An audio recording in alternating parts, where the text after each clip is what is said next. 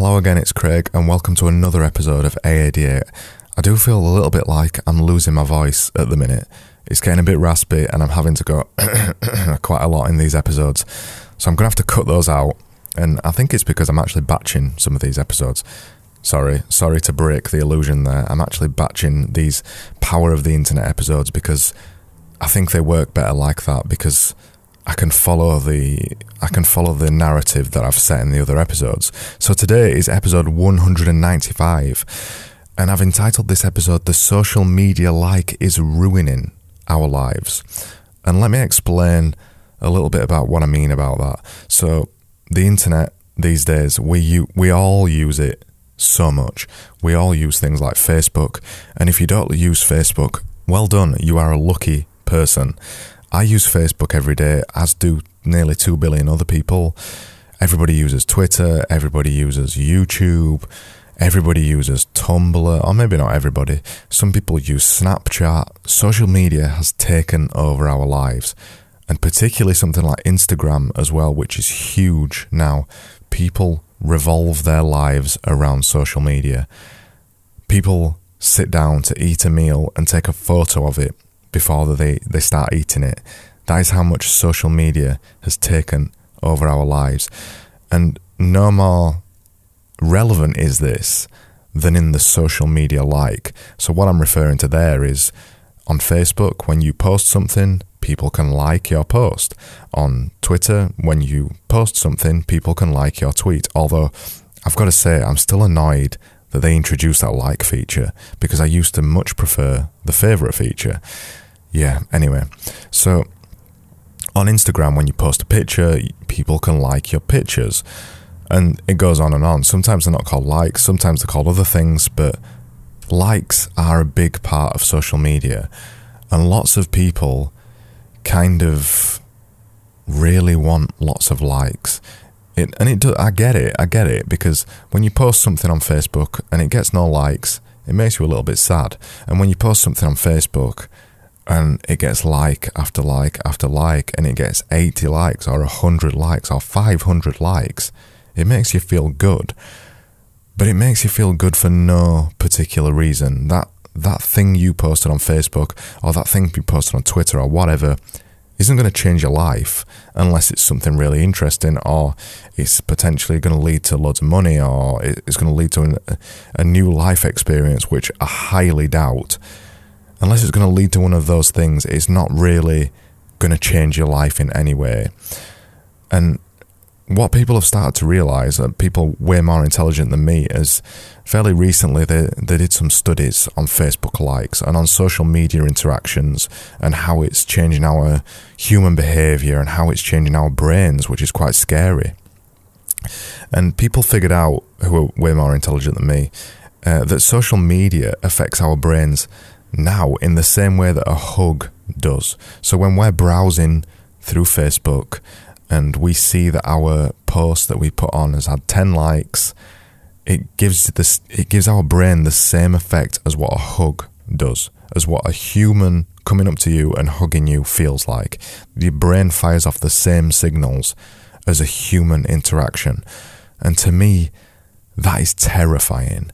The fact that we can get the feelings of human interaction from something that is digital, that is in no way real, that is just a vacuous thing that doesn't matter to anything in the world. The fact that we can post 10 words on Facebook and get 10 likes and get the same feeling as a real human interaction is both terrifying and saddening to me in equal measures. And I'm a guy who uses Facebook all the time. I use Facebook, I use Instagram, I use Twitter. I'm in the job for doing these kind of things, and it still terrifies me. It still terrifies me that people can get the same human interaction firing off in their brain as what they could get from a physical human that they can get from a digital system. That's terrifying. And there's also been studies into human interactions as well, as how we're changing how we interact with humans because of the popularity of things like Facebook.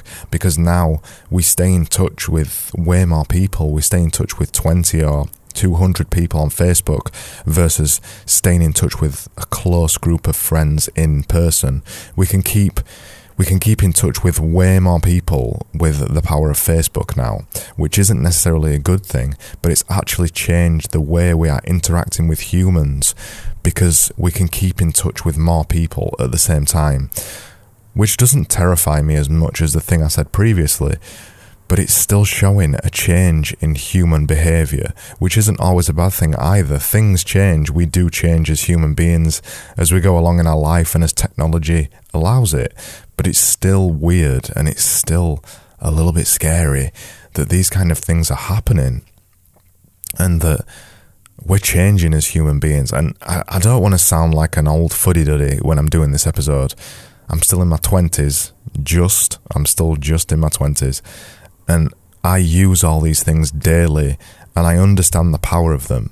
But a lot of people, I don't think, really ever stop to consider how likes on Facebook and Instagram and Twitter are making them feel and what it's really doing to their brains. There were some studies recently as well how social media can be addictive and how it fires off dopamine things in your brain. Dopamine things, yeah, that's how scientific I get. How it fires off dopamine in your brain and how social media can be addictive. There's kind of conflicting views on whether social media is addictive or not, but they're still doing studies into it. And that is also interesting. I'm not going to say terrifying because they've not proved or disproved whether it is addictive or not, but I do know that it is addictive because now, more than ever, maybe 8 years ago, people wouldn't be looking at the phone every 5 minutes when they're outside. Now, when I sit in the cinema and the credits at the beginning of a film are rolling, there is still people browsing Facebook because they are addicted to using Facebook because they need to know what everybody else is doing versus what they are actually doing. They're actually sat in a cinema watching a film and they are not watching the film and they are present somewhere else on Facebook. That is terrifying. And just by anecdotal evidence of me going to the cinema, I know more people are browsing Facebook in cinemas today than they were 5 years ago. So it does show that there is some evidence that Facebook and other social media is becoming addictive. And a lot of people wake up on a morning and the first thing they do is go on Facebook. It's terrifying in some ways. I don't want to just be a downer on social media though, which is why tomorrow's episode is all about the positives of all these things that I've just said. But it is something that we need to consider more seriously. Too many people have waded into social media and they don't consider the impacts it really has on their life. And we do need to step back and think about those a little bit deeper. So that was episode 195. I hope it wasn't a bit too sad and a bit too depressing. If you want to find out the show notes about this episode, plus a link to the article I was talking about social media and hugging and things like that, go over to askadesigneranything.com/EP195. I'm back tomorrow with another episode of AADA. Thank you so much for listening, as always, and I'll see you then.